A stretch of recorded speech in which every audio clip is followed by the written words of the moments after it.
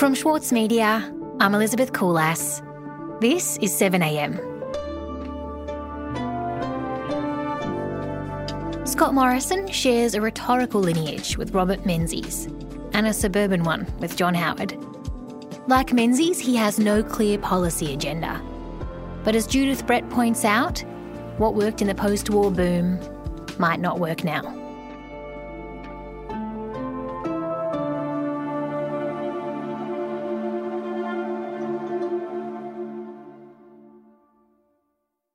So Judith, when Scott Morrison took over the leadership, I think there was this tendency not to take him terribly seriously.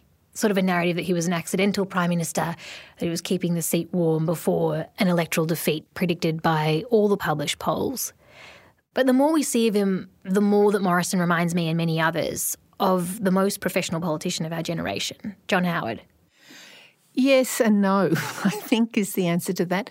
He's got some obvious similarities in the way he presents himself as an ordinary suburban bloke, which is something famously that John Howard did to differentiate himself from Paul Keating, who was much more cultured and collected French clocks and listened to classical music and, wasn't suburban at all. And Australian Prime Ministers, if they're sensible, they keep their feet on the ground and don't get too carried away with those things. We just live a family existence in the burbs, and there's nothing wrong with that. I mean, it's the best, it's fantastic. So there's that, and Morrison with his baseball cap and is a sort of later version of the suburban bloke from Howard. Howard didn't wear baseball caps, but he did wear those parachute silk tracksuits. And Australia's most famous cricket tragic, Prime Minister Howard, couldn't resist the temptation to roll the arm over while he's in Pakistan. A group of enthusiastic locals just couldn't resist the opportunity to test out ScoMo's sculling abilities.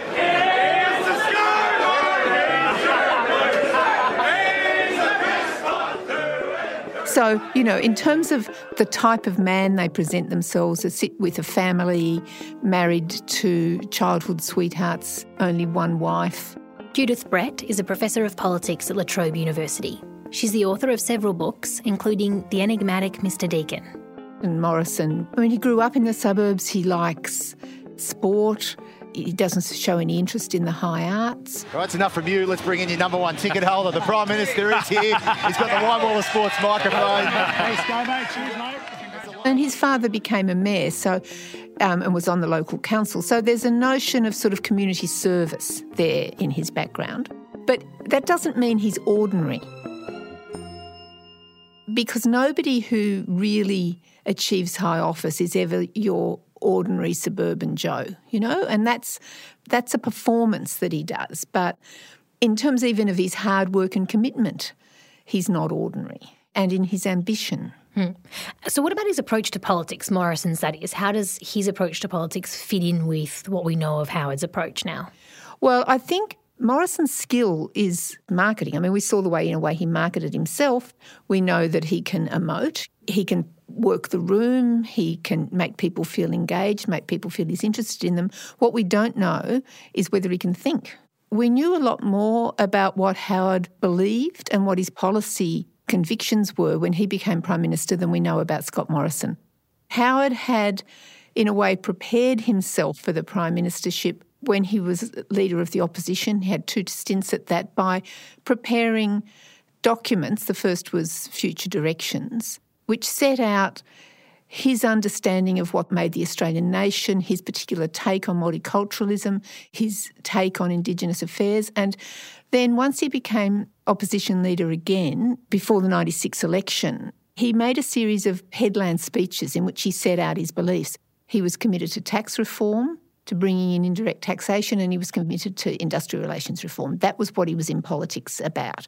Now, there's nothing comparable in Scott Morrison's recent background. There's no particular speeches. You don't see him seriously setting out what he thinks about the Australian nation, about multiculturalism, and nor do you have a sense of what his core policy commitments are. Which actually was on display at his campaign launch on Mother's Day of this year. Yeah. This kind of presentation on certain points and then a notable silence on a number of other points. Well, the policy launch was odd because it didn't sound like a policy launch at all. It seemed more like a sort of family celebration because everybody was given their first names. There was Josh and, I can't remember the names of all the others. Christopher has just started work up in Gladstone at Purcell's Engineering, where his father has been an employee for many years.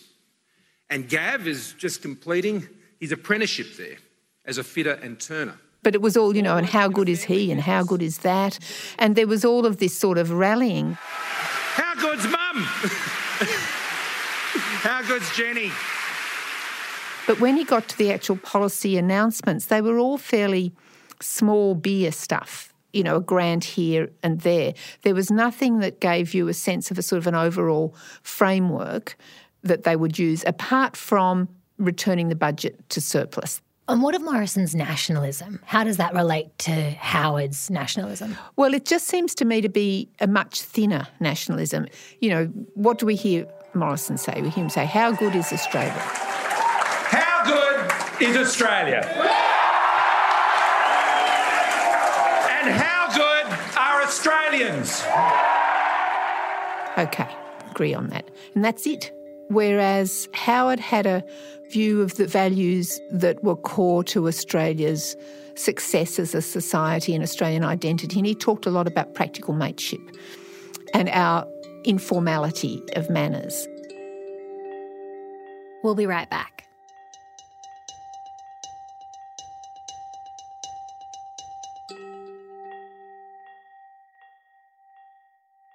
For Sloane Crosley, writing about the loss of a friend may not have provided catharsis, but it did allow for the possibility of a better ending. Like you have this amazing meal that's this friendship, and then you have a really, really, really, really bad dessert with shards of glass in it. And then the book is those little chunks of chocolate that come with the bill.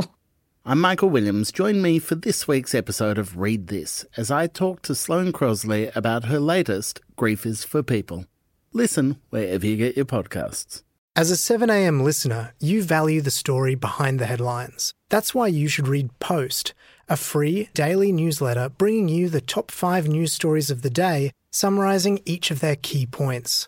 Sign up today at thesaturdaypaper.com.au/newsletters.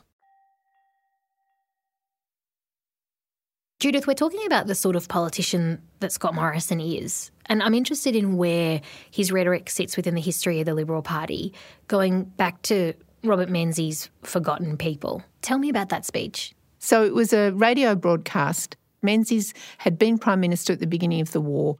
He'd lost the Prime Ministership. He was sitting on the back bench and he'd committed to doing a series of broadcasts in which essentially he was, at a personal level, trying to work out what his core values were, why he would stay in politics. And he made this speech to the Forgotten People, which was very much a pitch to the home-centred middle class of that period. They were positioned below the idle rich. Nobody ever wants to be identified with the idle rich. And in contrast to the organised working class. At that stage, the working class is very unionised. Menzies was not hostile to trade unions, but he said, look, the workers have got their political organisations and that's looking after their interests. But there's a large number of unorganised people working in small business or in small farms or whatever who don't have political representation, because at that point when he makes that speech, there was no viable major non-Labor party. And Menzies was on the way to forming the Liberal Party of Australia, but he wasn't there yet. I mean, he doesn't use the term again, but the Liberal Party now sees it as a sort of foundational document. And how similar are Menzies' Forgotten People and the group that Morrison calls the Quiet Australians? Morrison, on election night, said he thanked the quiet Australians. And there seemed to then be a link between the Quiet Australians at a rhetorical level, Howard's battlers, who Howard also thanked, and Menzies' appeal to the Forgotten People. And in all of those cases, what you've got is the positioning of a bunch of people who government is ignoring in some way. To start a family, to buy a home, to work hard and provide the best you can for your kids, to save for your retirement, and to ensure that when you're in your retirement that you can enjoy it because you've worked hard for it. These are the quiet Australians who have won a great victory tonight. I think there is a link, not so much just in the term of the quiet Australians, but in the emphasis, like in his other slogan, you know, we give a go to those who have a go, the way in which the Liberal Party's philosophy has always emphasised reward for effort. But the noisy minorities that Morrison is evoking are the people who are actually probably more interested in politics, who take up various causes, who are upset about climate change, who are agitated about Australia's treatment of refugees, who are actually politically engaged. And it's like he's saying, there's all you quiet Australians who actually not that interested in politics, and I'll look after you, and the noisy minorities, the people who are. Menzies wasn't quite as disrespectful of people who were interested in politics as I think Morrison is. So, Judith, reading your piece, I was interested to see Menzies using the rhetoric of lifters and leaners, and that language has shifted so little in the time between Menzies and Morrison. There's this underlying tension about self-reliance and dependence. The self-reliant always are very pleased with themselves, but they are also always rather worried about recognising how much need there is in society.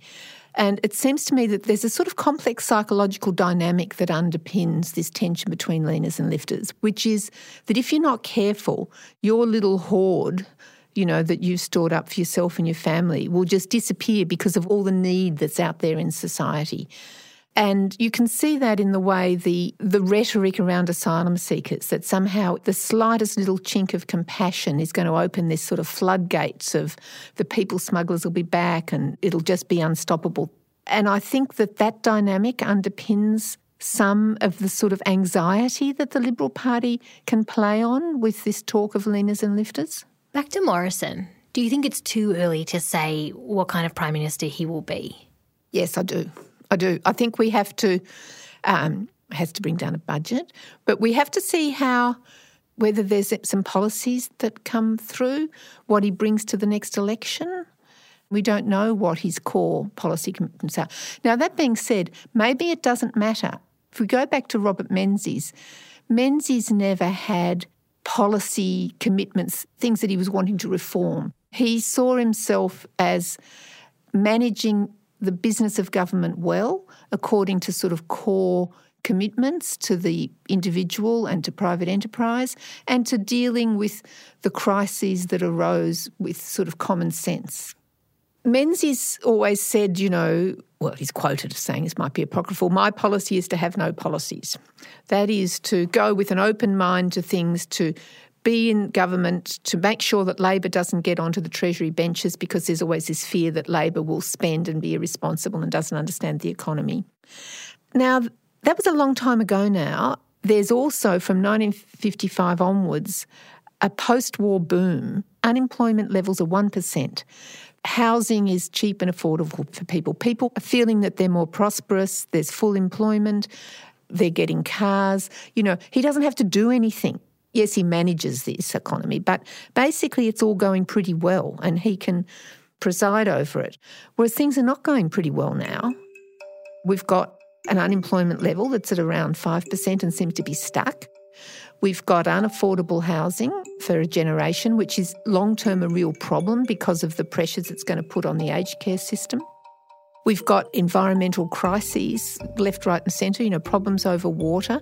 And we've got the challenge of climate change, and we've got an unstable external environment. I mean, at the moment it's sort of just holding together, but it's not clear where things are going. And so I don't think he's going to be able to get away with just sort of saying how good is Australia.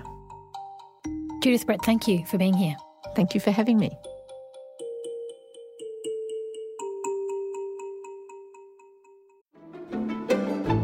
Join Richard Tognetti and the ACO for a bold and intrepid 2022. Featuring a live national concert season, their acclaimed on-demand film series ACO's Studio Casts, and exciting programs from their new home in Sydney's Walsh Bay.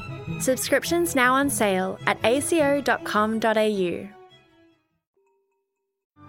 Mahler's music embodies the very essence of humanity. Experience his epic Song of the Earth, with the Australian Chamber Orchestra, Richard Tognetti, and internationally acclaimed opera stars Stuart Skelton and Catherine Carby. Opens May 12. Book now at aco.com.au.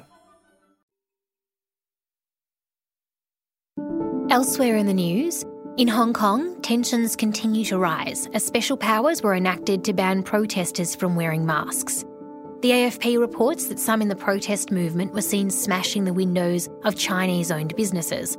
Reports also said one protester was shot by police at the weekend. And in Iran, 2 Australian travel bloggers have been released from prison after being arrested in July for flying a drone close to a military installation. At the same time, an Iranian doctoral research student has been released from prison in Brisbane and will not be extradited to the US, where he was wanted for breaking sanctions. The Attorney General, Christian Porter, refused to say if this was a prisoner swap. This is 7am. I'm Elizabeth Coulas. See you Tuesday.